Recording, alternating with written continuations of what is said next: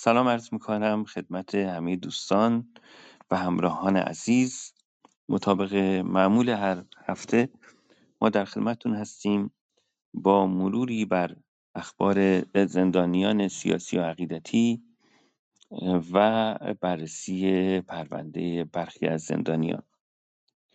برنامه امروز رو من میخوام با نامه‌ای که دیروز از یکی از زندانیان دریافت کردیم از اون شروع کنم. زندانی که کمتر اسمش رو شنیدیم، آقای آرش نصری.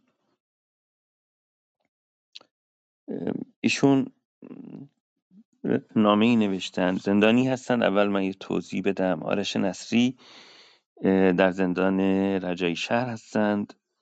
اتهاماتی که به ایشون نسبت داده شده: ورود غیرقانونی به کشور، خروج غیرقانونی از کشور، حمل و نگهداری غیر مجاز سلاح و مهمات غیر مکشوف، عضویت در یکی از گروه‌های کرد مخالف نظام و همکاری مؤثر به قصد اقدام علیه امنیت ملی کشور. این اتهاماتی هستش که به ایشون داده شده. حالا قاضیش هم قاضی مقیسه است. حالا دیروز یکی از دوستان میگفتش که قاضی مقیسه یکی فقط تو خیابون رد بشه از یه جایی واسش حکم اعدام میده. البته یه مقداری قلوف میکنه، ولی خب به هر حال خب معروفه که حکمای خیلی سنگینی میده به ایشون.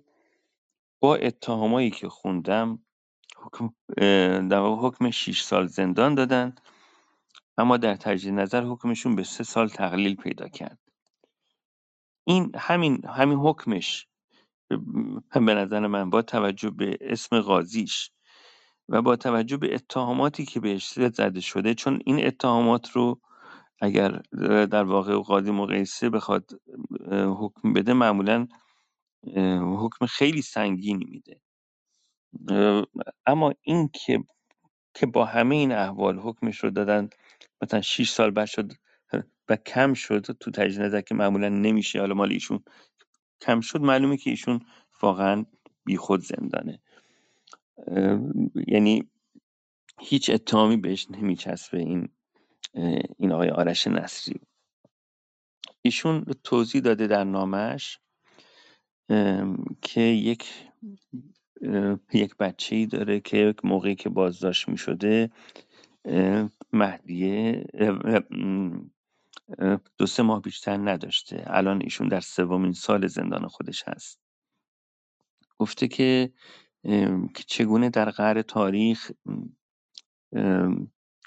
بر طفلای خردسالی که مثلا میگن در کربلا بوده اشک بریزیم، ولی الان کودک من 3 سال است که پدرش رو ندیده. و اشاره کرده که با پای پیاده میرن 40، ولی وضعیتی که الان خانواده این زندانی پیدا کرده بسیار وضعیت دلخراشیه. گفته نیروهای امنیتی و اطلاعاتی و مراجع قضایی در مسیر کربلا این مرثیه را بشنوند، شاید منقلب شوند. این جانب را به جرم افکار و عقیده‌ام دستگیر و به زندان افکندند. بعد از 2 سال اسارت دخترم مریم را از بد حادثه و ناملایمات روزگار از دست دادم. یعنی یه بچه کوچیکی داشته به اسم مریم که اون رو از دست داد و شوربختانه حتی اجازه شرکت در کفن و دفن هم داده نشد. من ماندم و دختر شیرخوارم که دیگر پدرش را هیچ به خاطر ندارد. اکنون صاحب خانه با حکم تخلیه منزل همانند شمر بر سر دختر 3 ساله و مادری ایستاده است که سرپرستشان در اسارت گریه کنان اسرای کربلاست. چند روز پیش مادرم نیز دست از جهان شست و از اسارت فقر و فلاکت سازماندهی شده آزاد شد و پسرش در اسارت زندان در ماتم مادر گریست. اما دادستان و مراجع قضایی و مسئولین زندان هیچ تکانی نخوردند. این زندانی که چند ماه بیشتر از زندانش حالا باقی نمونده در واقع در انتهای این نامه گفته که دادستان و دادیار و مراجع قضایی مربوطه در راه کربلا و یا در بیراهه‌های جهالت هستند. ظلم و ظالم در همین نزدیکی است و اسیر نیز در پیش نگاه ما. در قعر تاریخ چه می‌جویید ای اهل نیرنگ و دغل و خودنمایی؟ این متن رو از آقای آرش نصری ما منتشر کردیم که یک زندانی کمتر شناخته شده است و خب جای تأسف داره که الان به ایشون حتی یک مرخصی هم ندادن که برای تشییع پیکر مادرش بره، برای تشییع پیکر دخترش بره و الان یک دختر خردسال داره و اونم از وضعیت صاحب خونه‌شون که داره فشار میاره به خانواده‌اش. خب ما سعی میکنیم که در این اتاق هر بار در واقع خبری از زندانیان و مخصوصا اونهایی که کمتر شناخته شده هستند برسه منتشر بکنیم و صدای زندانیان ناشناس باشیم. میایم حالا خبرها رو پی میگیریم. این هفته یکی از خبرهایی که خیلی در واقع تو شبکه‌های اجتماعی منتشر شد خبر مربوط به آقای بهنام موسیوند بود. در روزهای اخیر مخصوصا آقای بهنام موسیوند ما قبلا یک اتاقی در موردش داشتیم. آقای موسیوند خب بیماری‌های متعددی رو داره، بیماری‌های گوارشی داره و بارها در واقع درخواست رسیدگی کرده، اعتصاب غذا کرده، اما هر بار میخوان با دستبند و پابند ببرنش بیمارستان و ایشون خودداری میکنه از این قضیه. یک بار هم ایشون رو برده بودن، به هر حال با ضرب و شتم و کتک و نیرنگ بردن به بیمارستان. اونجا باز ایشون اعتراض کرد و درگیری پیش اومد و دوباره برگردونده بودنش به زندان. چند روز پیش هم ایشون رو رئیس جدید زندان که هفته قبل گفتیم رئیس جدید زندان اوین آقای هدایت فرزادی شدند، کسی که در جریان قتل علیرضا شیر محمدعلی در زندان تهران بزرگ اون موقع رئیس بوده، الان شده رئیس زندان اوین. در زمان ایشون هم الان هفته گذشته آقای بهنام موسیوند رو با ضرب و شتم بردن به زندان رجایی شهر و در زندان رجایی شهر هم ایشون به محض رسیدن به زندان رجایی شهر اعتصاب غذا کرد و به انفرادی منتقل شد. حالشون این روزا خوب نیست. مادرشون که دیروز باشون ملاقات داشتن میگفتن که چند نفر کمک میکردن که بهنام بتونه راه بره و روز گذشته به دوستانش گفته که فکر نمیکنه این بار بتونه جان سالم به در ببره و خبری هم که امروز ازش رسیده اینه که خواهرش باش ملاقات داشته. بهنام رو با ویلچر بردن به سالن ملاقات، توان راه رفتن نداشته، به سختی مدت کوتاهی رو با خواهرش صحبت کرده. بهنام اعلام کرده هیچ رسیدگی درمانی بهش نشده و حتی فشار و قند خونش هم چک نمیشه و همچنان فقط آب میخوره. در روزهای گذشته هم در واقع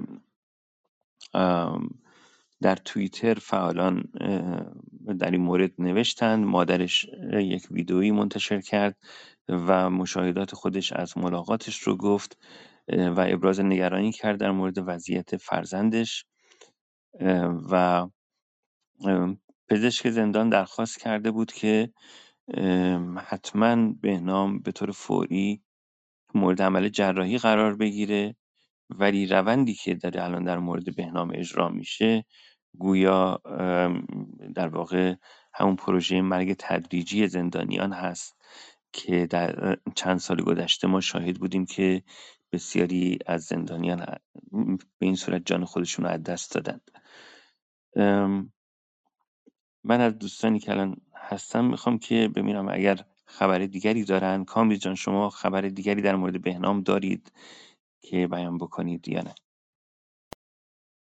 جناب طواف، من عذر میخوام، من یه مقدار دور و برم شلوغه، ولی من در سری پیشی که بهنام رو به بیمارستان طالقانی منتقل کردن، بهنام روزهای آخر، یعنی خب وقتی اعتصابش رو شکون، واقعا دیگه توانی نداشت و با توجه به اینکه پزشکان بیمارستان طالقانی اعلام کرده بودن که بهنام باید حداقل 2 هفته بستری باشه و بعد از اون جراحی بشه، ولی با این حال بهنام رو برگردوندن زندان. در این مدت هم خیلی با خانواده بازی کردن. در واقع بارها مسئولین امنیتی زندان در بیمارستان حاضر شدن، از خانواده بهنام خواستن که برای پیگیری درمانش، برای پیگیری مرخصی درمانیش به زندان مراجعه بکنن و هر بار که خانواده رفتن اونها رو به نوعی معطل کردن و در نهایت جواب منفی بهشون دادن.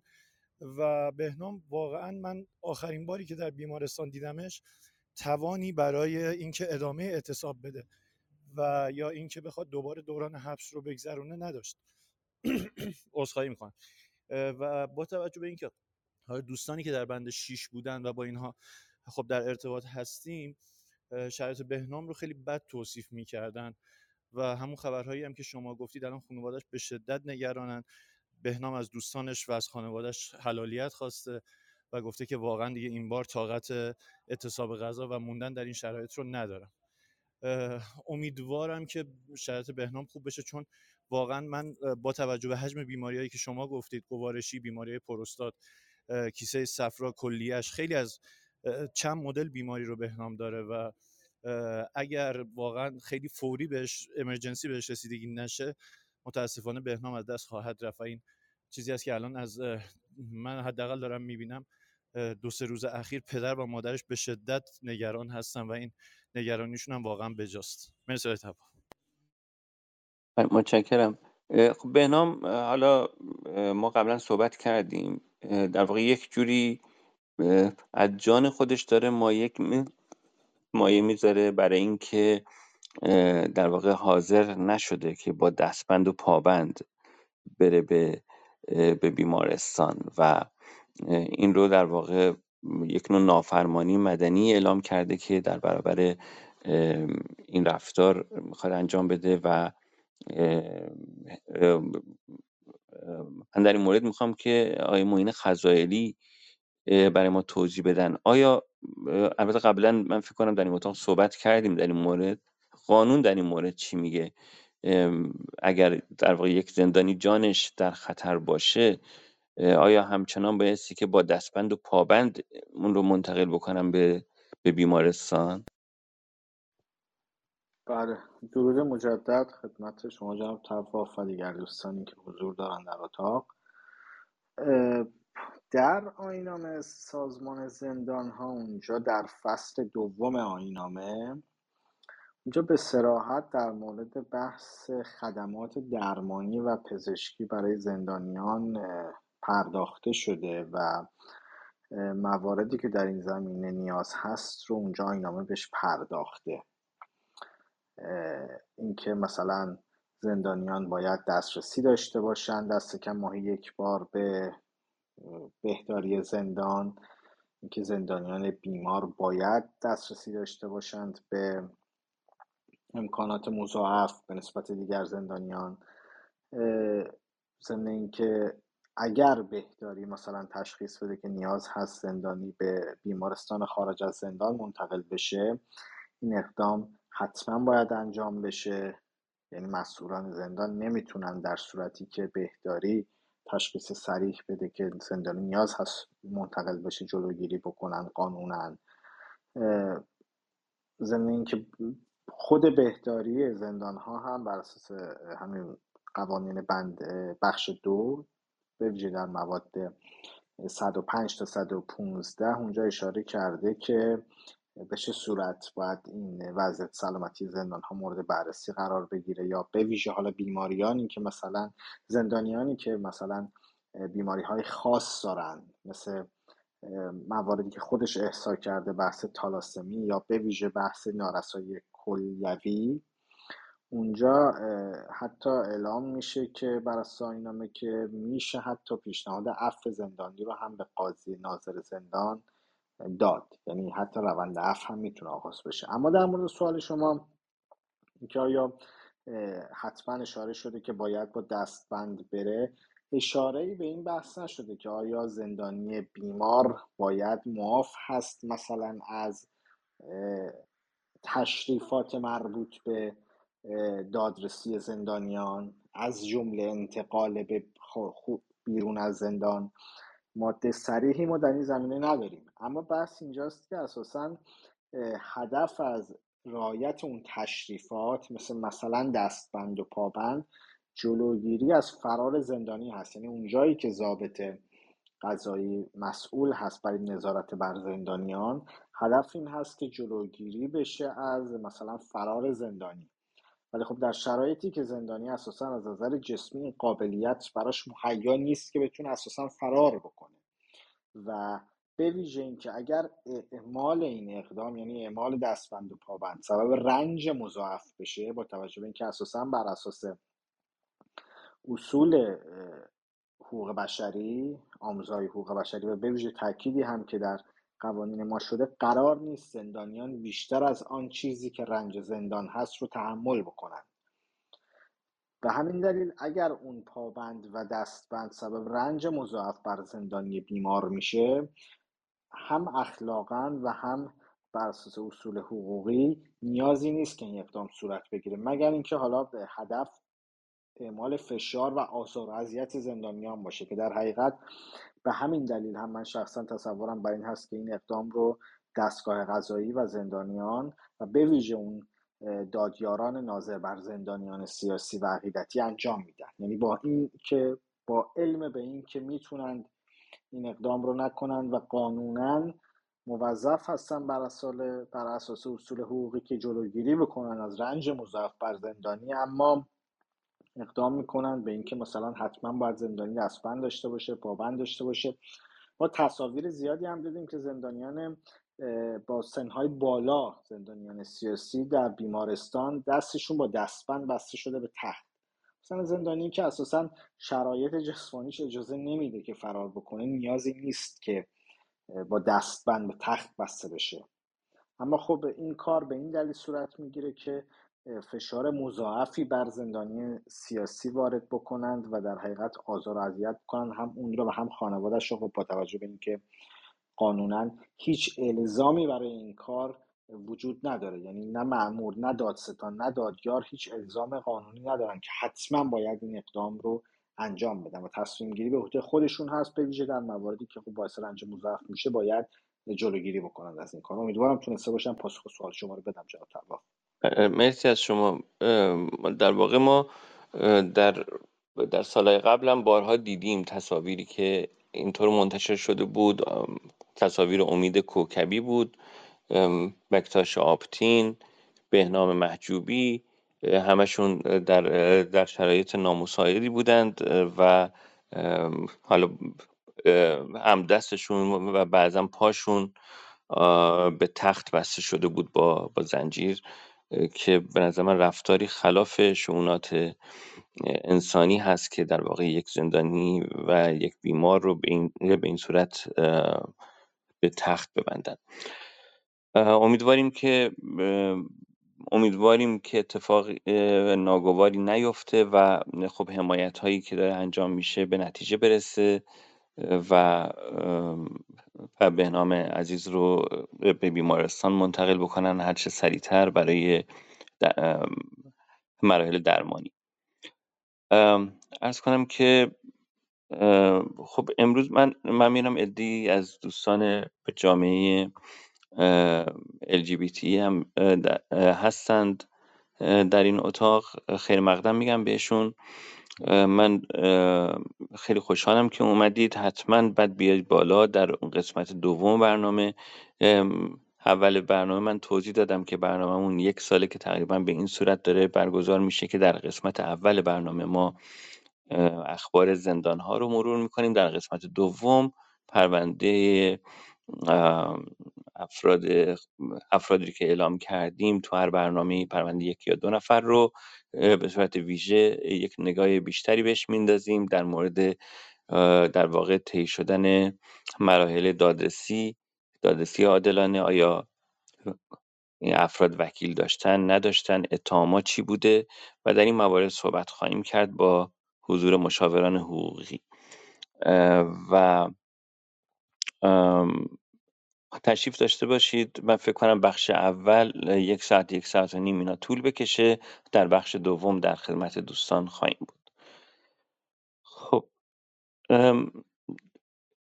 امروز آقای رسول بداقی بازرس کانون صنفی معلمان و عضو شورای هماهنگی تشکل‌های صنفی فرهنگیان از بازداشتگاه وزارت اطلاعات موسوم به بند 209 زندان اوین به قرنطینه این زندان منتقل شدند.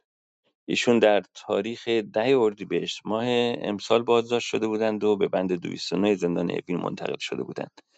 آقای بداقی پیشتر هم 7 سال بدون مرخصی در زندان بودند. آقای حبیبی هم همسرشون خبر دادند که امروز برای پیگیری وضعیت همسرشون به شعبه دوم دادسرای اوین مراجعه کردند. بعد از 5 ماه بازداشت موقت قرار جلب به دادرسی و کیفرخواست براشون صادر شده و دادستان و ضابطین پرونده با آزادی ایشون به قید وثیقه مخالفت کردند. این از آخرین وضعیت آقای حبیبی و آقای بداقی از معلمان زندانی. اما من برای اینکه فرصتی داشته باشم یک نگاهی به خبر رو بکنم، چون تا من آخرین لحظه میتونم یه فکر ذره میکردم آرش برای راقای برسه. توافق. آره، میخواستم که از دیاکو خواهش کنم که یک مقداری اخبار مربوط به کردستان رو، زندانیان کرد رو به ما بگه. بعد حالا سود جان شما و منم که الان دارم یک نگاهی میکنم به خبرها در خدمتتون هستم. دیاکو جان الان شما میتونید. بله بله بله آقای طواف عزیز، مجددا عرض ادب دارم و عرض سلام و احترام خدمت تمام دوستان اتاق.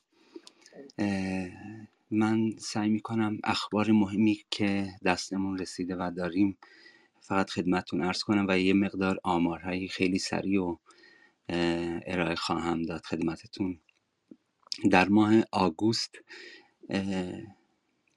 حداقل 30 کولبر کشته یا زخمی شدن. شلیک مستقیم 28 مورد بوده که 7 مورد منجر به کشته شدن و 21 زخمی داشته. 2 مورد از طریق انفجار مین، یعنی که بر روی مین رفتن و زخمی شدن و 1 مورد 2 تا چشم، پای یکی از پاهاش و دستش قطع شده متاسفانه. و عرض کنم موارد شلیک توسط هنگ مرزی بوده که عرض کردم 27 مورد بوده. 1 مورد نیروی انتظامی اقدام کرده و 2 مورد هم سپاه پاسداران اقدام به تیراندازی کرده. روز پنجشنبه 1 شهریور 2 فعال مدنی اهل سنندج به نامهای علی اللهویسی و مرضیه مراد ویسی از اعضای کمپین خیریه ژانویه کردستان برای سپری کردن دوران 5 ماه زندانشون به زندان مرکزی سنندج منتقل شدن، دستگیر و منتقل شدن. پنجشنبه مجدداً 10 شهریور میشه 1 جوان اهل کامیاران با هویت کارزان صابری ساعت 6 بامداد روز پنجشنبه 10 شهریور متاسفانه اقدام به خودکشی کرد و این تا 10 شهریور 4مین مورد از خودکشی جوانان زیر 18 سال بود یا 18 سال بود.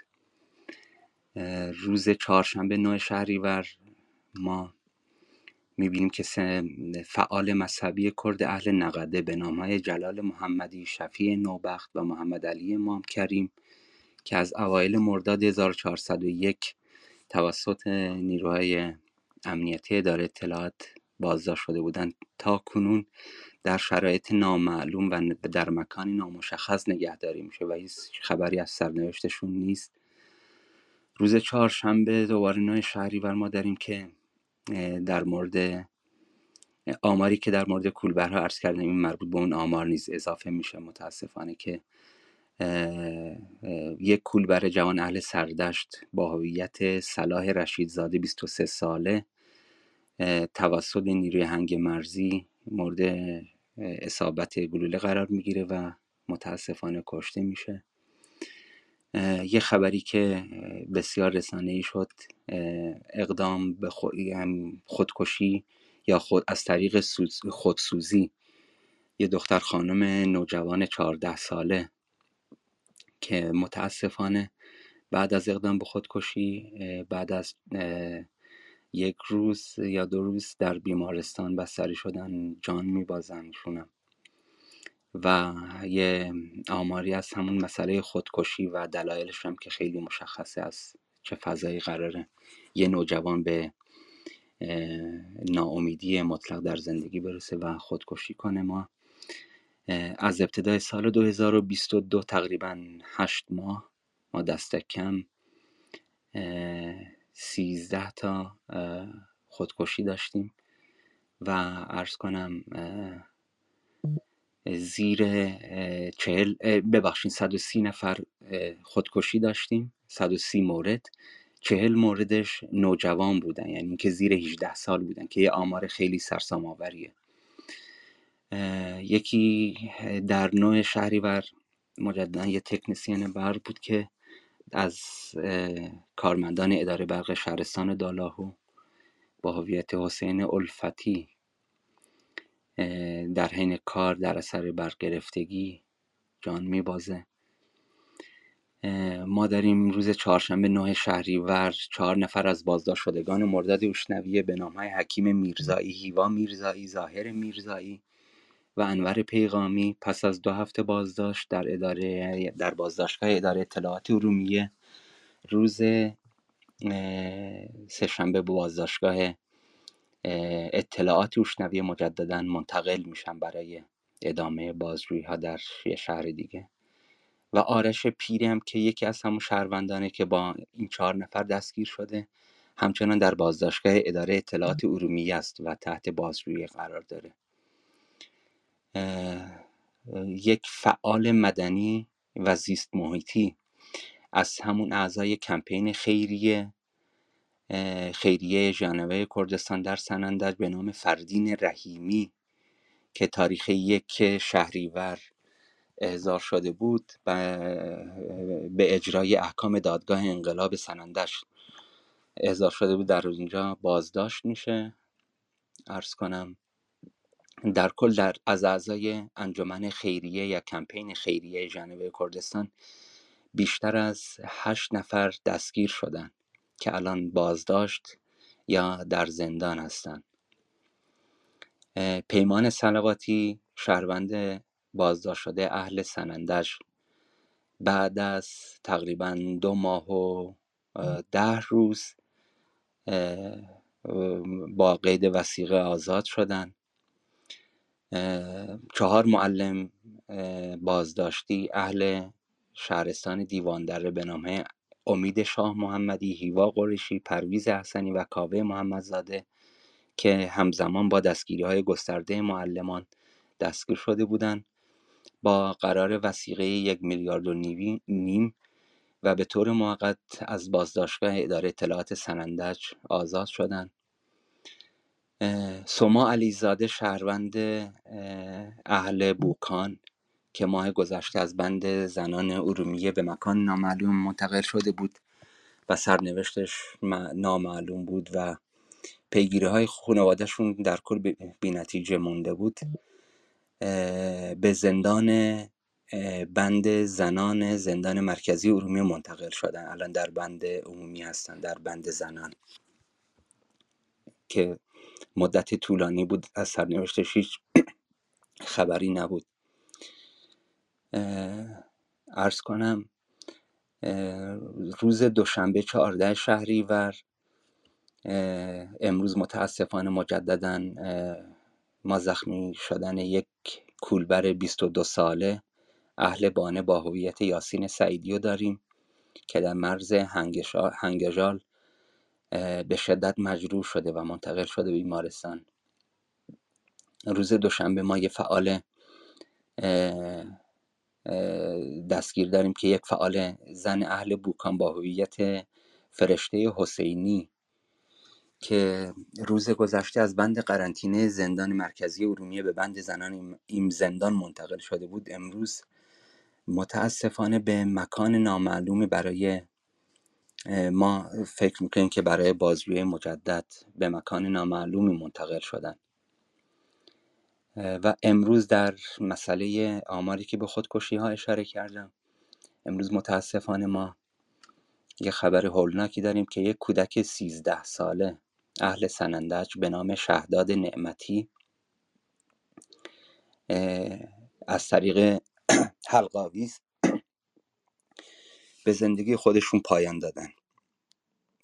و همچنین وضعیت که در قسمت دوم برنامه اشاره میشه، صدور حکم اعدام برای زهرا صدیقی و الهام چوبدار اهل نقده که در بازداشت در زندان ارومیه هستن. حکم اعدام براشون صادر شده. الهام چوبدار 24 ساله است. بله، در اون مورد ما در بخش دوم اگر اجازه بدید بله، صحبت خواهیم کرد. خواهش میکنم. بله، این اخباری بود بله. که فکر کردم خیلی مهمه بگم. ممنونم دیاکو جان، متشکرم. این هفته هم ما شاهد خب تعدادی اعدام ها بودیم، از اعدام ها بودیم و من فکر کنم تعداد اعدام ها تا همینجاش نسبت به سال قبل افزایش چشمگیری داشته. نمیدونم سود الان تو توییت رضا اکوانیان رو دم دست داری اون رو بخونی؟ من الان اون دم دستم یه آمار دقیقی داده بود، فکر کنم که 370-80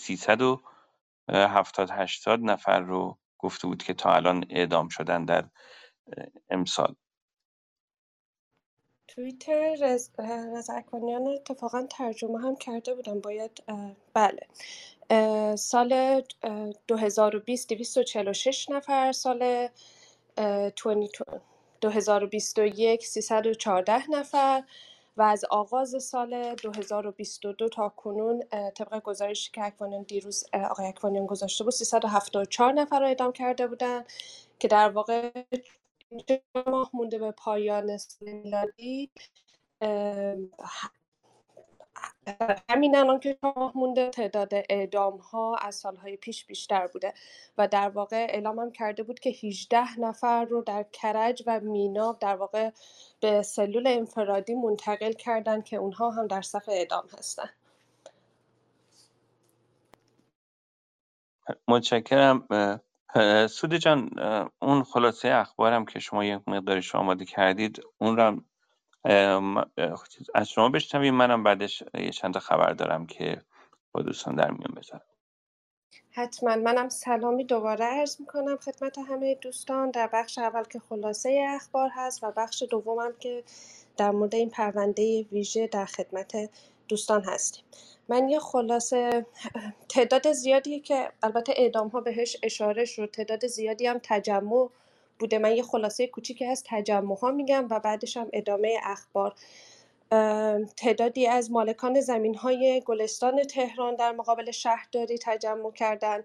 گروهی از نیروهای خدماتی تحصیل کرده در مقابل اداره کل آموزش پرورش تهران هفته پیش تجمعی داشتند. شماری از کارکنان رسمی مخابرات آذربایجان شرقی در مقابل ساختمان دفتر مدیر منطقه در تبریز تجمع داشتند. تجمع کارگران کارخانه آجر جیل در مقابل ساختمان فرمانداری کارون رو داشتیم. شماری از کارگران شهرداری در استان گیلان، شهرداری اسالم در استان گیلان در مقابل ساختمان این شهرداری تجمع کرده بودند. همچنین تجمع مالباختگان نمایندگی‌های خودروسازی سایپا در رفسنجان بوده در مقابل دادگستری این شهر. تجمع پرسنل و کادر درمان بیمارستان فرهنگیان تهران در محل کارشون بوده. تجمع اعتراضی تمام این تجمعات اعتراضی برای رسیدگی خب به مطالباتشون بوده. همچنین کارگران خدماتی خط 3 مترو تهران دست به اعتصاب و راهپیمایی زدن. هفته پیش روز سه‌شنبه 8 شهریور ماه بود. همچنین کشاورزان شهرستان بهبهان تجمع اعتراضی داشتن به اعتراض به عدم پرداخت مابعد تفاوت قیمت محصولاتشون توسط مسئولان. شماری از مالکای زمین شهرک زیتون سرخ حصار در شرق تهران هم تجمعاتی داشتن. تعدادی از جوانان جویای کار بخش در اهواز هم در مقابل تأسیسات شرکت نفت تجمعات اعتراضی کردند. همچنین اعتصاب کارگران شرکت استیل پارس رفسنجان رو داشتیم. کسبه بازارچه عمومی در مقابل منطقه مازاد آکو در مقابل بازارچه دست به تجمع زدن. شماری از جوانان در شهرستان امیدیه تجمع کردند که در محل برگزاری نماز جمعه این تجمع رو انجام دادن. همچنین بازنشستگان عراق در مقابل دفتر نماینده مجلس این شهر دست به تجمع زدن. تعداد تجمعات خیلی زیاد بوده تو هفته گذشته. تجمعات کارگران خدمات شهری و فضای سبز شهرداری کوته عبدالله در استان خوزستان هم بوده. همچنین که به خاطر 3 ماه حقوق و بیمهشون رو در واقع پرداخت نکردن. این خلاصه از تجمعاتی بود که من جمع‌آوری کرده بودم در هفته پیش و احتمالم داره چند تایی هم جا انداخته باشم چون تعداد خیلی زیاد بود. خبرها رو میرسونم به خبرار حقوق بشری. آقای لقمان قادری شهروند بازداشتی در زندان ارومیه بودن که به اتهام عضویت در یکی از احزاب اپوزیسیون به 2 سال و 7 ماه و 16 روز حبس تعزیری محکوم شدند. ایشون 29 تیر ماه 1400 توسط نیروهای امنیتی بازداشت و در تیر ماه با اتمام مراحل بازجویی به بازداشتگاه امنیتی زندان ارومیه منتقل شدند. ایشون در زمان بازداشتشون از دسترسی به وکیل و ملاقات با خانواده هم کاملا محروم بودند. خبر بعدی که خب همه دوستان احتمالاً شنیدن آزادی موقت سپید رشنو هست که با قرار وثیقه انجام شد، با قرار وثیقه 800 میلیون تومانی که تا پایان مراحل دادرسی آزاد شده. خب یک ویدیو هم از خودش منتشر کرد و از تمام کسایی که در این مدت جویای حالش بودن و براش خب توییت و مطلب و مختلف نوشته بودن تشکر کرد. خبر بعدی مربوط میشه با آزادی موقت 4 فعال صنفی با تودیع قرار وثیقه. آقای امید شاه محمدی، پرویز احسنی، کاوه محمدزاده و هیوا قریشی که هر 4 نفر عضو انجمن صنفی معلمان کردستان هستند، سه‌شنبه هفته پیش با تودیع قرار وثیقه 1 میلیارد و 500 میلیون تومانی از بازداشتگاه اداره اطلاعات سنندج آزاد شدند. این شهروندان اواخر خرداد ماه توسط نیروهای امنیتی بازداشت شده بودند و به بازداشتگاه اداره اطلاعات منتقل شده بودند. خبر بعدی مربوط میشه به پرونده سازی برای 9 زندانی سابق زندان تهران که به حبس شرایط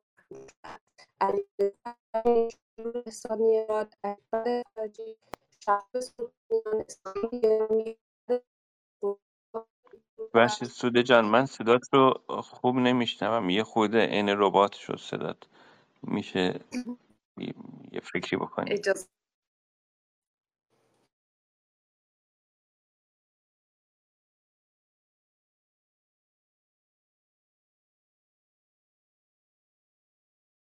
الان صدای من بهتر هستش؟ آره الان بهتره. من پس ادامه میدم، عذرخواهی میکنم. من اسامی رو میخوندم برای پرونده سازی 9 زندانی سابق: علیرضا فرشی، شاپور احسانی راد، اکبر فراجی، شهاب سلطانیان، اسماعیل گرامی، اکبر باقری، غلامرضا هادی پور برزگر، پویا قبادی و داوود عبداللهی زندانیان سابق زندان تهران بزرگ در پرونده مشترک که طی دوران حبس برای این زندانیان گشوده شده، هر کدومشون به تحمل 11 ماه و 15 روز حبس تعزیری و 50 ضربه شلاق محکوم شدند. این پرونده مربوط می شده به درگیری و ضرب و شتم تعدادی از زندانیان تهران بزرگ در مهر ماه سال گذشته که برای این شهروندان گشوده شده. در این دادنامه اتهام مطروح علیه این شهروندان درگیری و ضرب و جرح، اختلال در نظم زندان عنوان شده و حکم صادره اعلام شده که قابل تجدید نظرخواهیه. همچنین محکومیت آقای عبدلی به صورت غیابی صادر شده و قابل واخواهی خواهد بود. لازم به ذکره که بگم این افراد پیش از این در دیدارهای صورت گرفته با مسئولان زندان از عدم اجرای تفکیک جرایم انتقاد کرده بودند.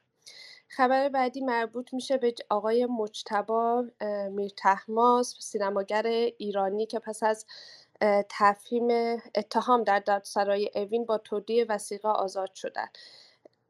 احضار و گشایش پرونده ایشون در ارتباط با امضای بیانیه تفنگت را زمین بگذار گویا صورت گرفته. پیش از این هم البته ایشون احضار شده بودن و مورد بازجویی قرار گرفتن. این بیانیه از سوی تعدادی از سینماگران ایرانی در ارتباط با اعتراضهای مردم آبادان به در فاجعه برج متروپول صورت گرفته بود. خبر بعدی مربوط میشه به پرونده سازی که برای خانم نرگس محمدی انجام شده. خبرگزاری هرنا منتشر کرده که طی اون گفته شده ایشون که فعال حقوق بشر هستن و الان در زندان هستن به شعبه 2 بازپرسی دادسرای اوین احضار شدن و مورد تفهیم اتهام قرار گرفتن. آقای مصطفی نیلی وکیل دادگستری هم در واقع پستی رو در صفحه شخصیشون منتشر کردن که در اون پست اعلام کردن با توجه به اینکه مواد قانونی ابلاغ رعایت نشده و ایشون به وکیلشون دسترسی نداشتن، حاضر به پاسخگویی و امضای صورت جلسه نشدن. همچنین با توجه به شکایتی که خانم محمدی از بازپرس شعبه 2 کردن که از موارد رد دادرسی است، بازپرس شعبه 2 حق رسیدگی به پرونده جدید رو نداره و بایستی پرونده به شعبه دیگری ارجاع بشه. یه منبع مطلع هم به خبرگزاری هرنا گفتن که این پرونده در شعبه 101 دادگاه کیفری 2 بخش قلعه نو شهر ری از بابت اتهام نافرمانی مدنی در حال رسیدگیه. خبر بعدی مربوط میشه به آقای اکبر باقری، زندانی سیاسی که چندی پیش از زندان تهران بزرگ به مرخصی درمانی اعزام شدند که ایشون علیرغم ناتمام ماندن مراحل درمانشون جهت تحمل ادامه محکومیت خودشون به زندان اوین بازگشتند. ایشون در تابستان 97 در شعبه 15 دادگاه انقلاب تهران به ریاست قاضی صلواتی به اتهام اجتماع و تبانی به 7 سال و نیم حبس و به اتهام تبلیغ علیه نظام به 1 سال و نیم حبس و جمعاً 9 سال حبس محکوم شدند که این حکمشون هم در دادگاه تجدید نظر عیناً تایید شده بوده و ایشون به زندان اوین در واقع رفتن و اواخر اردیبهشت 98 به صورت ناگهانی از زندان اوین به زندان تهران بزرگ تبعید شدن. تهرانا البته در مورد ایشون گزارشی نوشته بود که سال اسفند 99 بعد از عمل جراحیشون و علیرغم دستور پزشک به قرنطینه زندان تهران بزرگ منتقل شده بودن.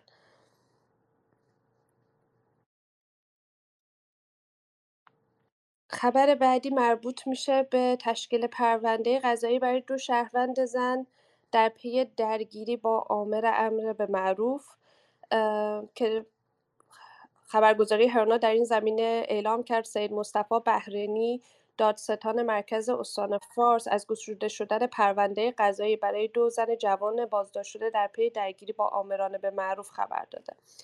این شهروندان دوشنبه هفته پیش در واقع بازداشت شده بودند و این در پی ماجرا و در پی تصمیم شورای تامین شهرستان شیراز پاساژ مصطفوی شیراز که این اتفاق در اون اتفاق افتاده بود تا اطلاع ثانوی پلم شده.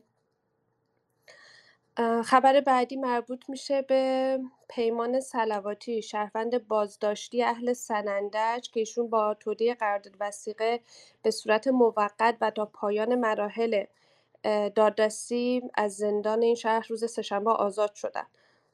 ایشون در مدت بازداشتشون از داشتن وکیل و ملاقات با خانواده به صورت کامل محروم بودن.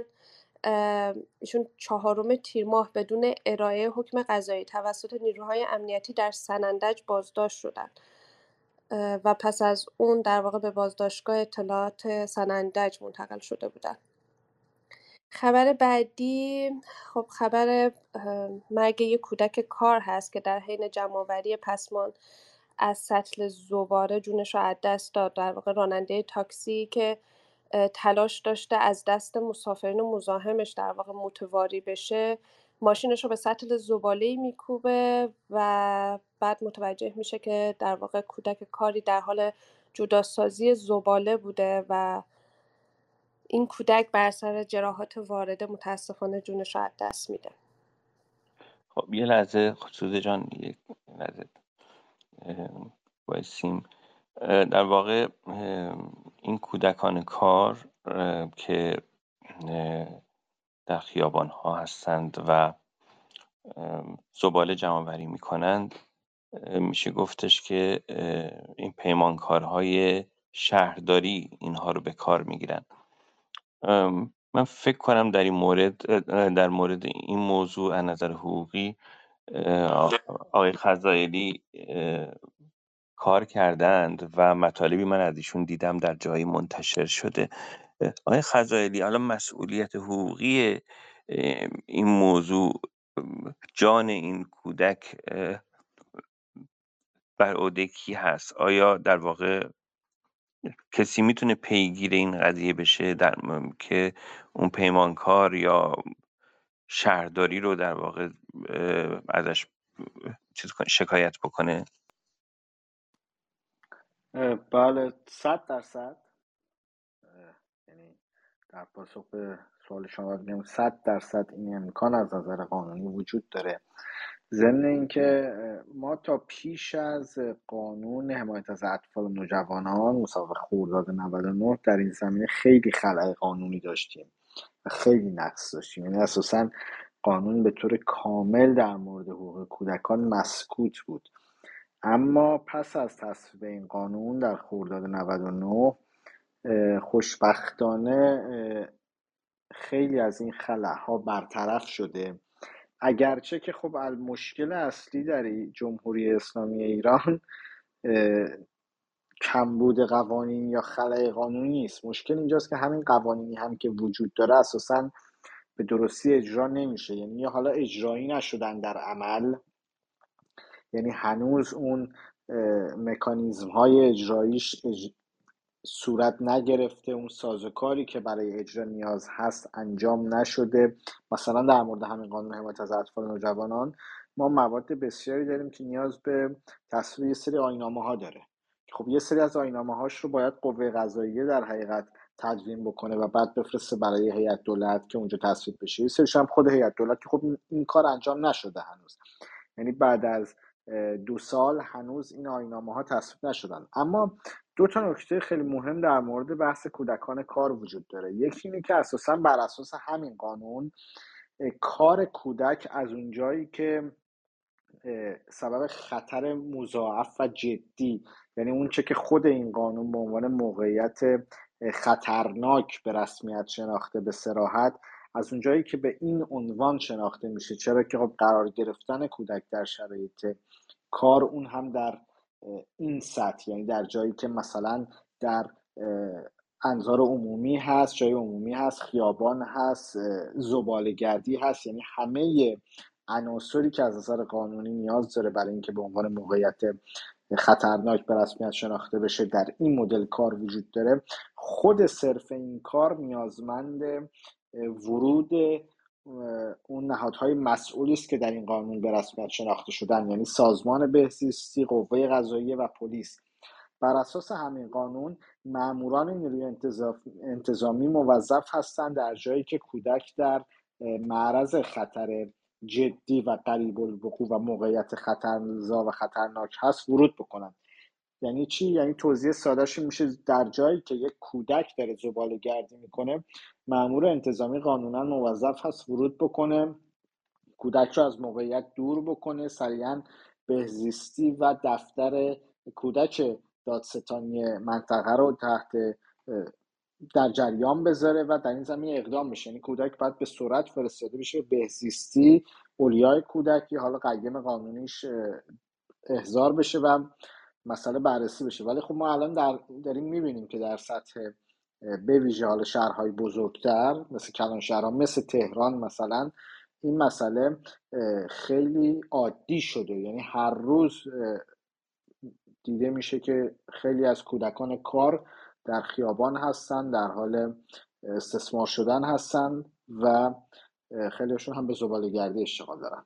این یک مطلب دیگه اونجایی است که در حقیقت خود شرکت ها اقدام میکنند به استخدام این کودکان. دقیقا همون مثالی که خود شما زدید، یعنی پیمانکاران شهرداری این مسئله اثبات شده است. این بارها تا حالا حتی یه سری از نهادهای مدنی، سازمانهای مردم، نهاد فعالان حقوق کودک تا روند دادرسی و قضاییش هم پیش رفتند و یه سری از این شرکت ها هم در حقیقت محکوم هم شدن. اما مسئله اینه که از طرف نهاد اصلی، یعنی همون شهرداری، اون برخوردی که باید صورت بگیره نمیگیره.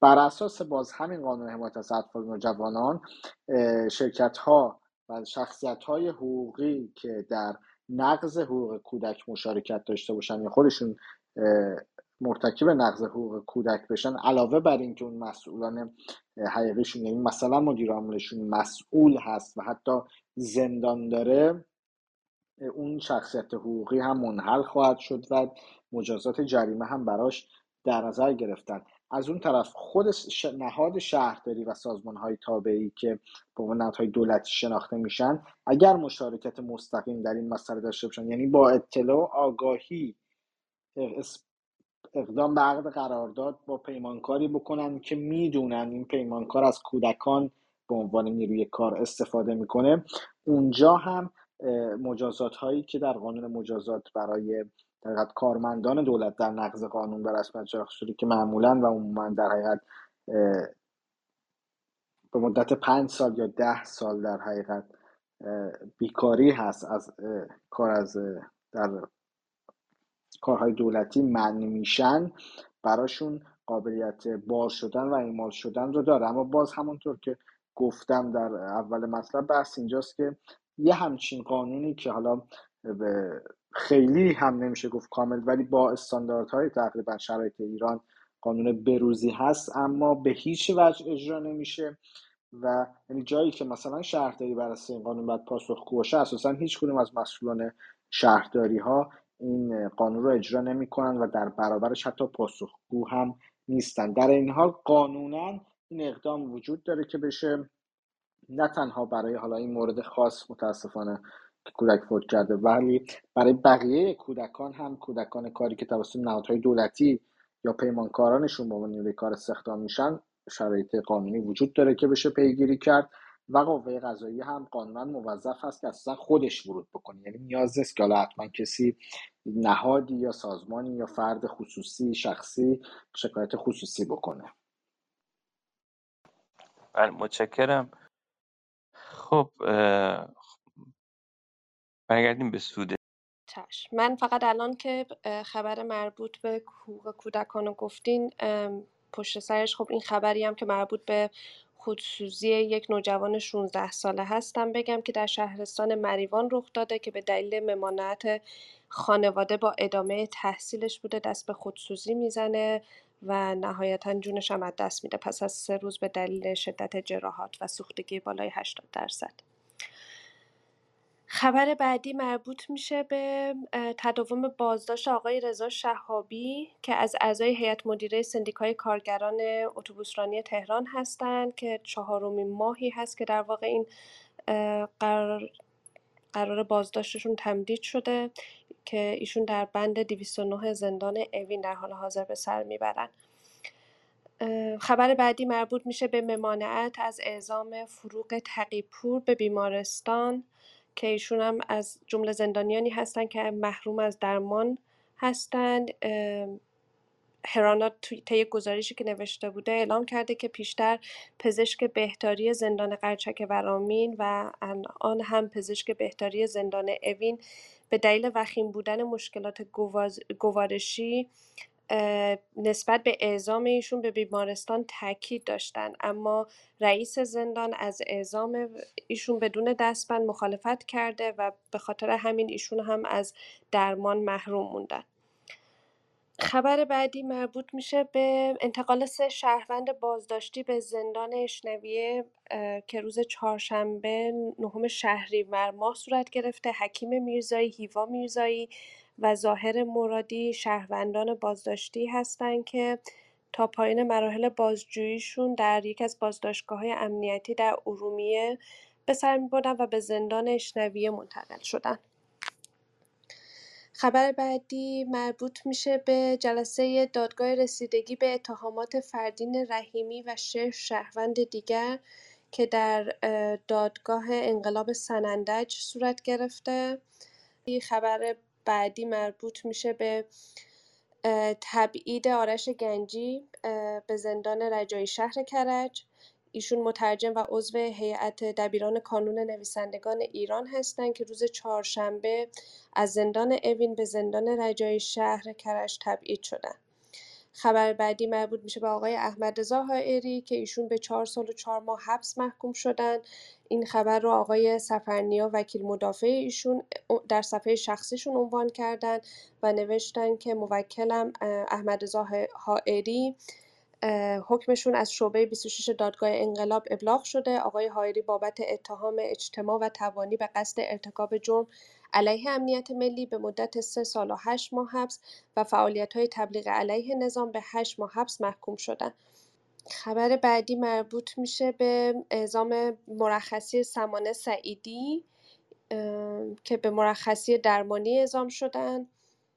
ایشون به ریاست قاضی ایمان افشاری از بابت اتهامات تبلیغ علیه نظام، توهین به مقدسات و اجتماع و تبانی به 11 سال حبس محکوم شده بودند که از بابت اعمال ماده 134 قانون مجازات اسلامی مجازات اشد 5 سال براشون قابل اجراست. ایشون به مبتلا به سندروم فیبرومیالژا هستن که موجب بروز اختلال در حرکات میشه و با وجود سپری کردن بیش از 1/3 از دوران محکومیتشون از اعزام به مرخصی محروم مونده بودن. خب اگه سوده جان شما الان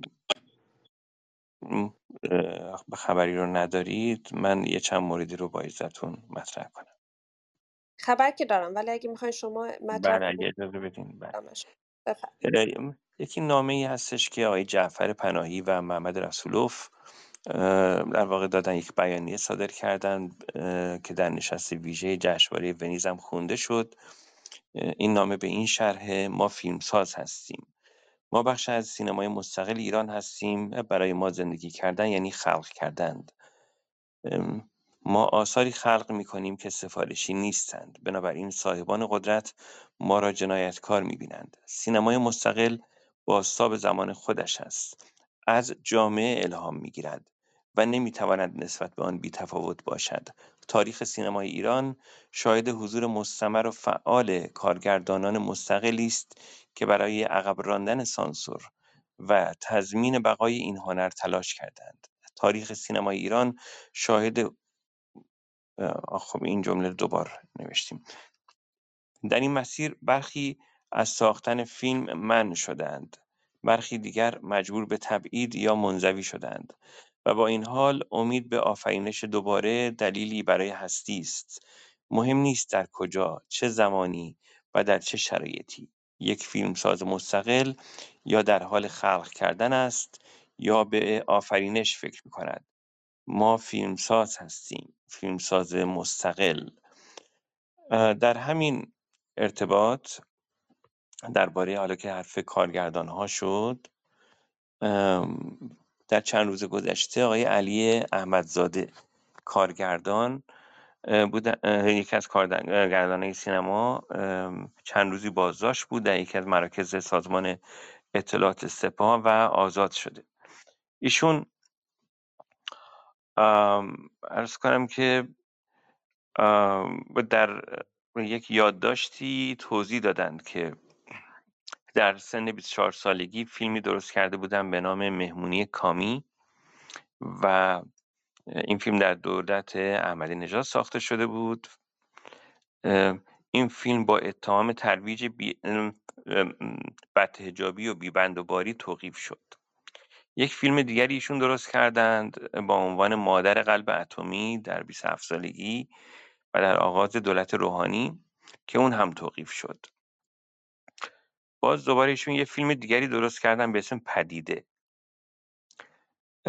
و همزمان نسخه بدون سانسور مهمونی کامی رو هم در اینترنت نمایش دادن. اون وقت بعد از مدتی وزارت ارشاد سازمان سینمایی در زمان ریاست آقای ایوبی با نمایش مادر قلب اتمی موافقت کرد و این فیلم بعد از 4 سال توقیف به مدت 2 هفته اکران شد، اما با فشارهای بی‌امان نیروهای امنیتی توقف اون هم متوقف شد و ایشون دوباره نسخه بدون سانسور مادر قلب اتمی رو هم در اینترنت منتشر کرد.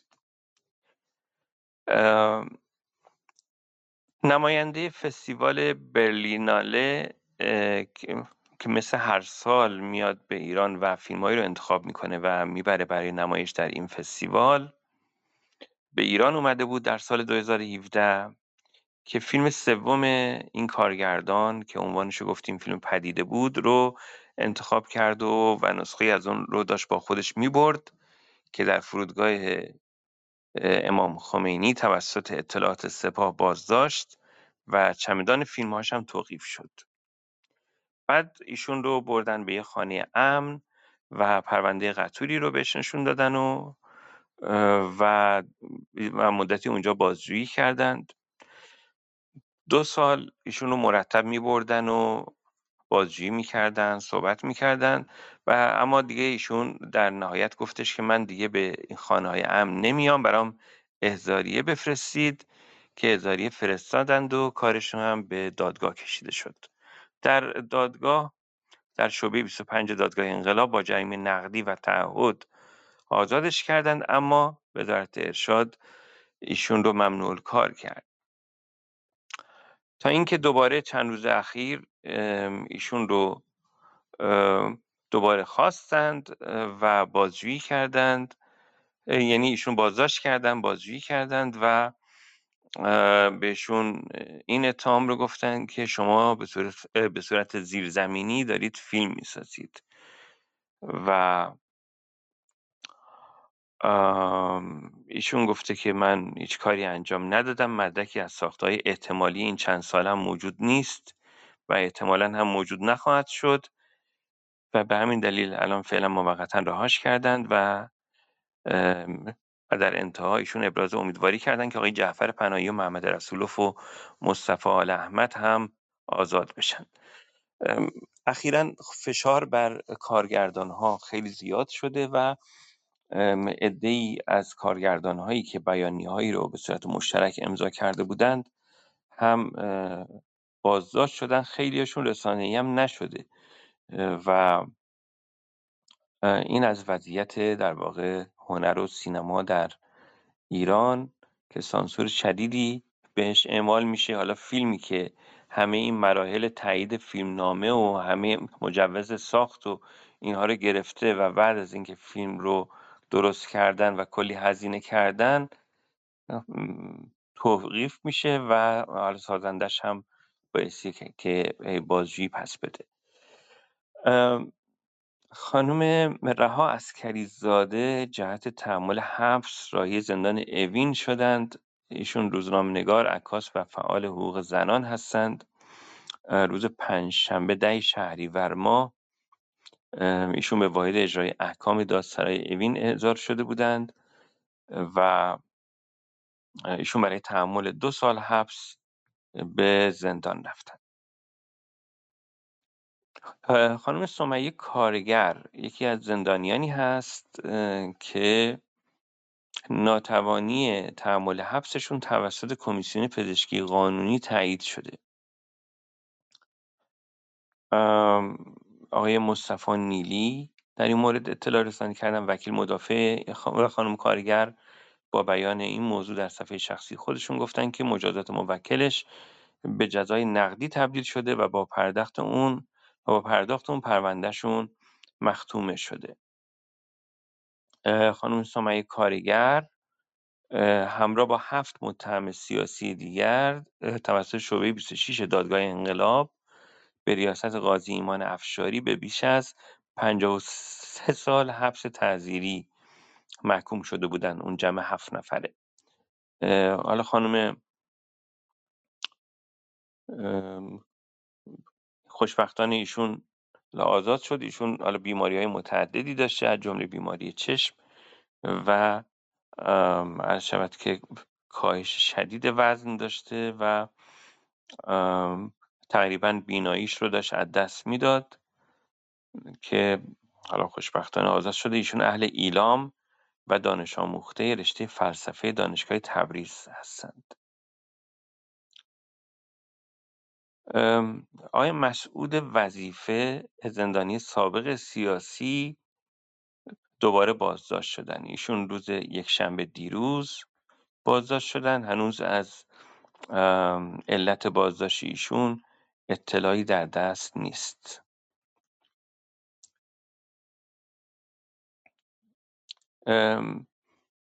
مورد دیگه ممانعت از انتقال آقای عباس واحدیان شاهرودی از زندان وکیل آباد مشهد به تهران هست. خب ما در هفته‌های گذشته هم بارها در مورد آقای واحدیان شاهرودی صحبت کردیم. همسر ایشون از تهران باید برای ملاقات بره به دیدنشون در مشهد و خب شرایطشون خیلی سخت بوده و تقاضا کردند که ایشون به تهران منتقل بشه که در واقع مانع از این شدند و در روزهای گذشته هم باز دوباره خبرهایی شنیده بودیم از وضعیت اینکه سلامت ایشون در خطر هست. الان آقای شاهرودی با آقای لعل محمدی با هم در یک بند و در یک سلول هستند. شهروندان بهایی رو حتما این هفته ها پیگیری کردید و شنیدید خبراشونو و مخصوصا روز یکشنبه نه یکشنبه نبود، چند روز پیش بود که 14 نفرشون بازداشت شده بودند در استان مازندران که الان 11 نفرشون هنوز در بازداشت هستند. خانم مهسا فتحی، سامیه قلی نژاد، نگار دارابی، بصیر صمیمی، هنگامه علیپور، افنانه نعمتیان، مجیر صمیمی، مانی قلی نژاد، بیتا حقیقی، انیس سنایی، گلبن فلاح، اینا همچنان در زندان قائمشهر هستند و در بند خانوم هاشون اسامی که خوندم، خانوم ها در بند زنان زندان قائمشهر و مردان در بازداشتگاه اداره اطلاعات ساری در بازداشت و بلا تکلیفی هستند. الان 5 روزه که این افراد بازداشت شدند و محل زندگیشون مورد تفتیش قرار گرفته. بیانیه‌ای صادر کرده اداره اطلاعات استان مازندران که گفتش که ما افرادی رو که به اسرائیل وصلن و جاسوس هستن و طبق معمول همون اتهامات همیشگی بازداشت کردیم. آقای محسن صادقپور کردمیهنی جهت حبس راهی زندان اوین شد. ایشون خب ادمین کانال تلگرامی بازگشت شاهزاده بوده که در واقع کانال تلگرامی پادشاهی خواه است. اتهاماتشون اجتماع و تبانی بوده، بابت اون به 5 سال و تبلیغ علیه نظام به 1 سال زندان محکوم شدند و خب مجازات اشد در موردشون قابل اجرا هست که اون حکم 5 سال براشون قابل اجرا هست. ایشون پدر و مادر سالمندی داره و سرپرست و نانآور اونهاست و اونها بیمار هم هستند و با فروشندگی محصولات آرایشی و بهداشتی امرار معاش میکردند. الان خب خانواده‌شون خود دچار مشکل میشن از این طریق. خانم نیلوفر بیانی 3 روز به مرخصی اومده بودند، به مرخصی برگشتند. خب قبلا نامه خانم بیانی رو در سالهای گذشته دیده بودیم. ما یک جلسه در کلاب هاوس توانا در مورد نیلوفر بیانی داشتیم و خب این فعال محیط زیست در اون نامه‌ای که چند سال پیش BBC منتشر کرده بود گفته بود که مورد شکنجه و آزار و تهدید قرار گرفته و تهدید شده بوده که در واقع مورد تجاوز قرار میگیره. خانم راحله احمدی بعد از پایان دوران مرخصی خودشون، مرخصی درمانی، به زندان اوین برگشتن. این در حالی که فقط 2 هفته مونده که محکومیت 31 ماهشون به اتمام برسه. آقای عطاالله ظفر، شهروند بهایی، از زندان اوین به بیمارستان طالقانی منتقل شدند. این شهروند 78 ساله است و مشکل قلبی داره. ایشونو با دستبند و پابند به تخت بیمارستان بستند. حالا نمیدونم چه خطری از جانب این شهروند 78 ساله‌ای که ناراحتی قلبی داره حکومت رو تهدید میکرده که حتما ایشونو باید در زندان نگه میداشته و اینکه برای بردن به بیمارستان هم در بیمارستان هم ایشونو با دستبند و پابند بستند به تخت. من یک نگاهی بکنم باز دوباره در مورد این زندانی ببینم که کی اصلا از کی در بازداشته. بله، ایشون تاریخ 5 مهر ماه 98 بازداشت شده، منزلش بازرسی و تفتیش شده، ایشون و آقای عباس طائف، و بعد از مدتی در مهر ماه همون سال آزاد شدند با تودیع وثیقه و توسط دادگاه انقلاب تهران به 1 سال حبس تعزیری محکوم شده که تاییدم شده است به حبسش. و حالا این آزار بهاییان متاسفانه همچنان ادامه داره و این فرد با 78 سال سن و انواع بیماری همچنان زندانیه. آقای حسن سعیدی از اعضای سندیکای کارگران شرکت واحد اتوبوسرانی تهران حومه نزدیک 4 ماه که دستگیر شده و کماکان در بند عمومی زندان اوین در بازداشت و بلا تکلیفی به سر میبره و دادگاهی براشون، البته جلسه آخرین دفاعشون برگزار شده در دادسرای اوین ولی هنوز به دادگاه نرفتند. خب آقای سعیدی از افرادی بوده که مدت زیادی هم در اعتصاب غذا بوده. اگر یادتون باشه آقای سعیدی و آقای رضا شهابی در اعتصاب غذا بودند. هفته پیش موضوع کسری نوری خیلی در واقع خبرساز شده بود که هفته گذشته هم گفتیم در موردش. خب مشخص شد که ایشون رو به بازداشتگاه اداره اطلاعات شیراز موسوم به پلاک 100 بردند و در اونجا پرونده جدیدی براش درست کردن با اتهام اجتماع و تبانی جهت اقدام علیه امنیت کشور و مصداقش هم بیانیه مشترکی از سوی چند فعال سیاسی بوده، ایشون و مثلا خانم نرگس محمدی و آقای صمیمی، و این بیانیه هنوز منتشر نشده و و مصداق این اتهامشون امضای این بیانیه است. حالا من در مورد این قضیه میخوام که آقای آقای خزائلی بیشتر توضیح بدن ضمن اینکه خیر مقدم میگم به آقای برزین. آقای خزائلی عزیز، آیا امضا کردن یک بیانیه جزء مصادیق اقدام علیه امنیت ملیه؟ حالا بیانیه چند زندانی، محتواش رو نمیدونم چی بوده، ولی به هر حال معمولا طبق بیانیه‌هایی که ما سراغ داریم از زندانیان سیاسی، که اونایی که در واقع اسم برده شده، آقای صمیمی و خانم ارشان نرگس محمدی، معمولا در مورد حقوق بشر و حقوق زندانیان اینها هست. ما هفته گذشته یک فایل صوتی منتشر کردیم از امیر سالار داوودی که در مورد امنیت صحبت میکرد و اتهامات امنیت ملی، اقدام علیه امنیت ملی.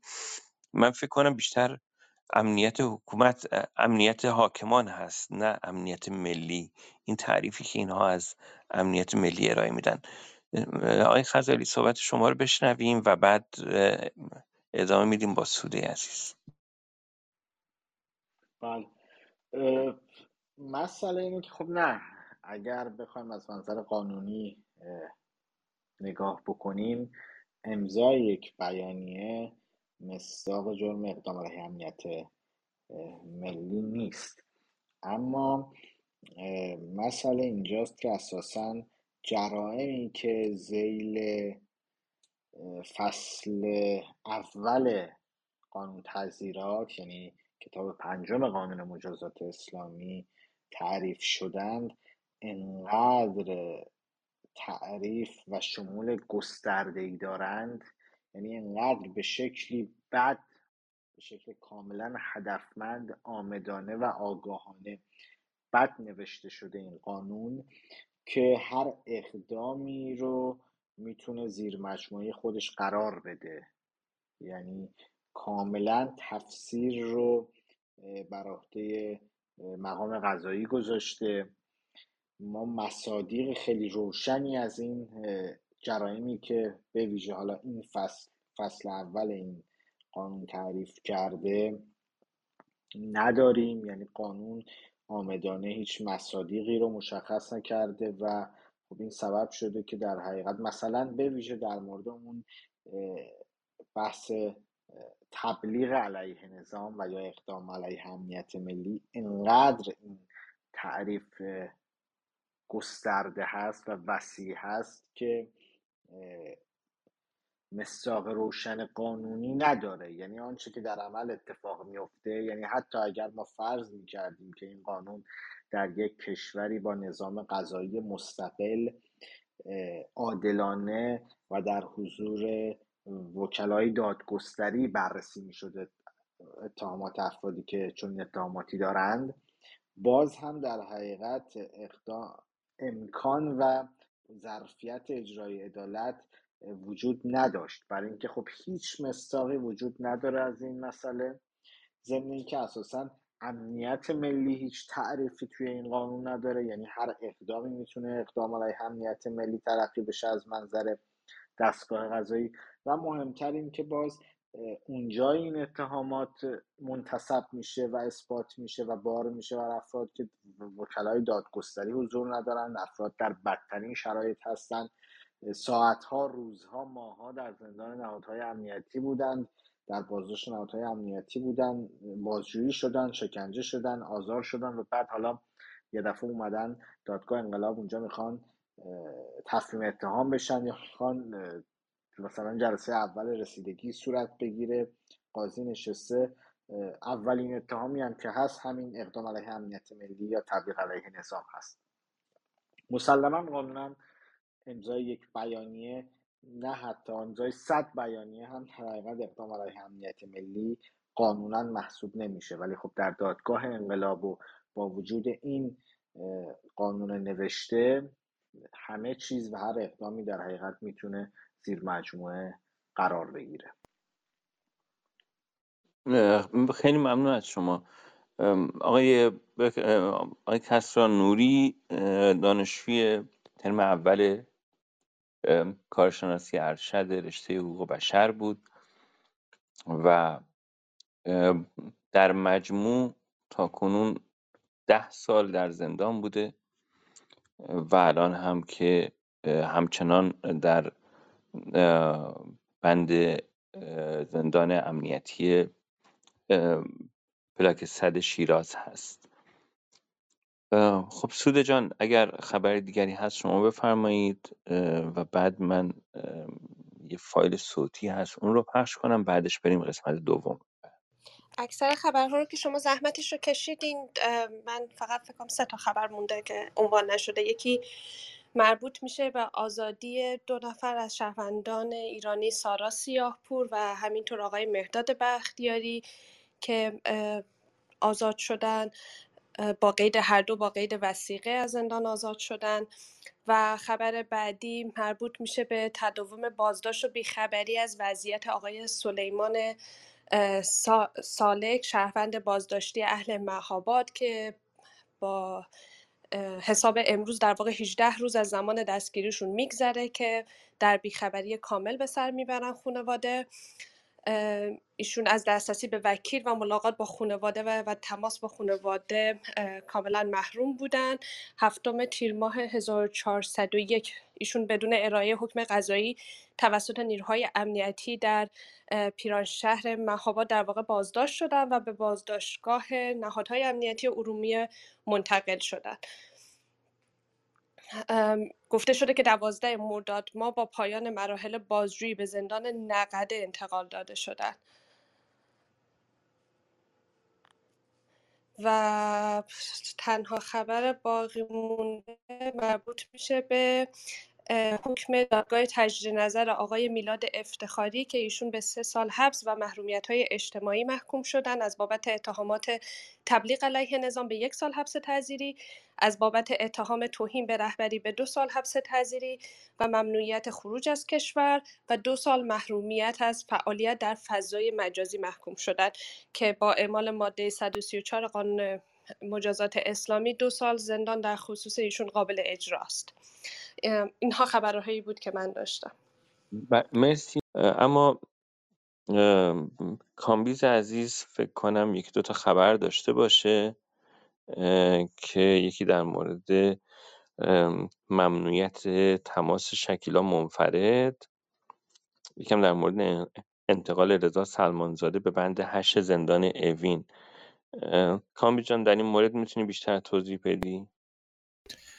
بله آقای طواف، خانم شکیلا منفرد دیروز ملاقاتی رو با خانواده خودش داشته که طی این ملاقات برخورد بد، همونطوری که در مورد پرونده خانم مریم اکبری منفرد هم قبلا این اتفاق افتاد، برخورد بد مسئولان بود با خانواده خانم منفرد در هنگام ملاقات که خانم منفرد اعتراض میکنه و بعد از اون کارت تلفن ایشون گرفته میشه و ایشون رو ممنوع تماس میکنن.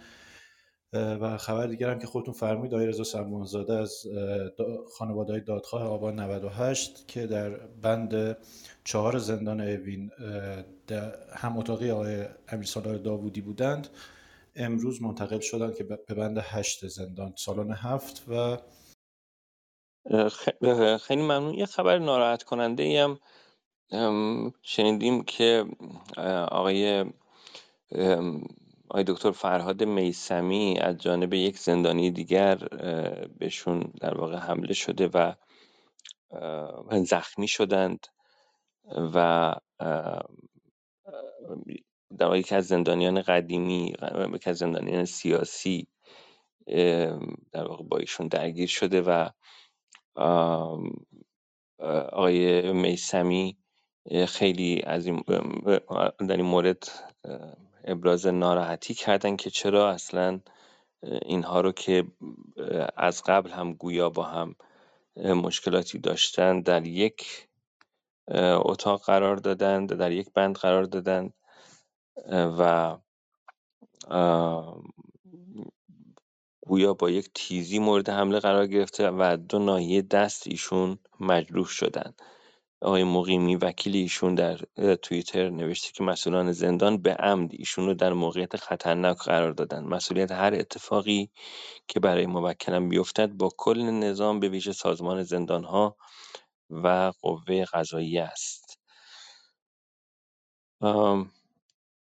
خب در مورد یه فایل صوتی میخواستم پخش کنم و یک یادی بکنیم از سهیلا حجاب که پریروز تولدش بود. یک فایل صوتی از سهیلا حجاب به دستمون رسید.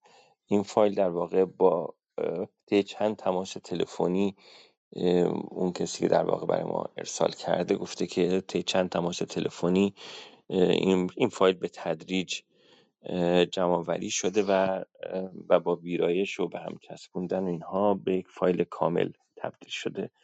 من این فایل رو میذارم با هم بشنویم و بعد بریم سراغ بخش دوم برنامه. دهانت را نزدیکتر بیار. میخواهم دوستت دارم را در دهانت بریزم. ماه را به آسمان سنجاق کنم و اعتراف کنم تاریخ از تو شروع شده. تاریخ تولد تو تاریخ تولد گل سرخ است. انگار تاریخ را به دو قسمت تقسیم کرده باشند، پیش از تو و پس از تو. وقتی خدا در فکر خلقت تو بود، چشمان تو را برای من سرود و خورشید با دهان باز تاریکی را بلعید و ماه روی پوست شب دست کشید. آنگاه اثر انگشت تو جامان و تمام کتیبه های تاریخ. همیشه فکر می کنم من که از لبخند تو می میرم، قطره اشکت با من چه می کند؟ وقتی به دیدارم می آیی، جیبهایت را پر کن از آفتاب، از سیب، از سپیده و آهسته از کنارم رد شد. وقتی در خیالم قدم می‌گذاری، عطر تنت پخش می‌شود در تمام پیاده روها. انگار صدایت را اینجا جا گذاشتی، درست کنار من. چقدر تو خوشبویی، حتی سکوت تو بوی به می‌دهد. وقتی تو حرف زنی من محو تماشای تو می‌شوم. همه طبیعت مات و مبهوت می‌شود. درخت راهش را از جنگل کج می‌کند. رودخانه در برف یخ می‌زند. ماه از نرده‌های شب بالا می‌رود. خورشید بی روسری از پشت کوه سر می‌رسد و چیزی زیباتر از این لحظه نیست که تو ستاره‌ها را در مشتت پنهان کردی. در نامه‌های من وقتی نیستی کجایی؟ با چشمانت فکرهای مرا خواندی. من به تو فکر می‌کنم و به سبک خودم دوستت دارم. پشت میله ها می نشینم و تمام جهان را در یک نگاه تو می بینم. انگار برف می بارد درست وسط تابستان. برای توصیف زیبایی تو چیزی پیدا نمی کنم. دستهایم را مرتب لمس می کنم. در جیبهایم چیزهایی پیدا می شوند. مثلا اندکی عطر دستان تو. انگار دستهایت را لای انگشتانم جا گذاشتی. انگار تو با بهار نشستی. چشمان تو حماسه‌ای بلند است، پاسدار شکوه جنگل و آب. وقتی تو را می‌بینم انگار با انارهای رسیده ملاقات می‌کنم. وقتی تو را می‌بوسم پر از شکوفه می‌شوم. نامت سپید و من آن را با سپیدار پیوند می‌زنم. اندام تو پر از گل است و در رگ‌هایت عطر بهار نارنج جریان دارد. پلک‌هایت که باز و بسته می‌شود شکوفه می‌ریزد. این لحظه خدا می‌آید و کنارم می‌نشیند. برایم دمنوش بابونه می‌آورد تا روزنامه بخوانم و فکر کنم به زیبای باشکوهی که صدایش جا مانده در بهشت، اما عطرش این حوالی. شب‌هایی که هوای تو به سرم می‌زند به تمام زبان‌های دنیا خواب می‌بینم. پا برهنه تا صبح به دنبالت میان خواب‌ها می‌گردم. وقتی به خوابم می‌آیی من میزبان مهتابم و اعتراف می‌کنم ماه را که تو روشن می‌کنی من از عشق چراغی برمی‌افروزم. کسی در من دیوانه شده، از چیزهایی لذت می‌برد که هیچ کس تا به حال نبرده. این بار خدا برایم خواب‌های تازه‌تری میده. تو در من زندگی می‌کنی، در تک تک سلول‌هایم و سحرگاهان دست گل مرتب می‌شوی روی میز اتاقم. تو معاصر گل‌ها هستی، چیزی از تنت دود می‌دهد که اندامت بوی سیب می‌دهد. تو قاعده طبیعت را به هم می‌ریزی که هوا طعم قهوه می‌گیرد. مدادم بوی بارود می‌دهد. از دهان دودکش بوی درخت می‌آید و همه آتش‌ها از گور درخت‌ها بلند می‌شود. کم کم به تو خیره می‌شوم و زیاد زیاد برای تو می‌میرم. نامت را به ماه پیوند می‌زنم. در خورشید مچاله میشوم، با باد میرقصم، از ابر عبور میکنم، باران را گاز میزنم، به حوالی چشمانت که میرسم میخکوب مهتاب میشوم. این ماه هم به دیدار روی ماه تو میآیم، تو مرا تسخیر میکنی و من در نگاه تو تبخیر میشوم. ببین خدا برای آفرینش تو چه دستگلی به آب داده. وقتی میخواهم از صورت زیبای تو بگویم، بهتر است بگویم روی ماه تو یا گل روی تو. میبینی چهره زیبای تو بین گل و ماه گیر افتاده. تو به دنیا آمدی که من یاد گلی باشم. انگار تاریخ به دو قسمت تقسیم شده باشد، پیش از تو و پس از تو. بله. خیلی ممنونم مجدداً. بدرود تا هفته آینده. لایک، کامنت و سابسکرایب یادتون نره.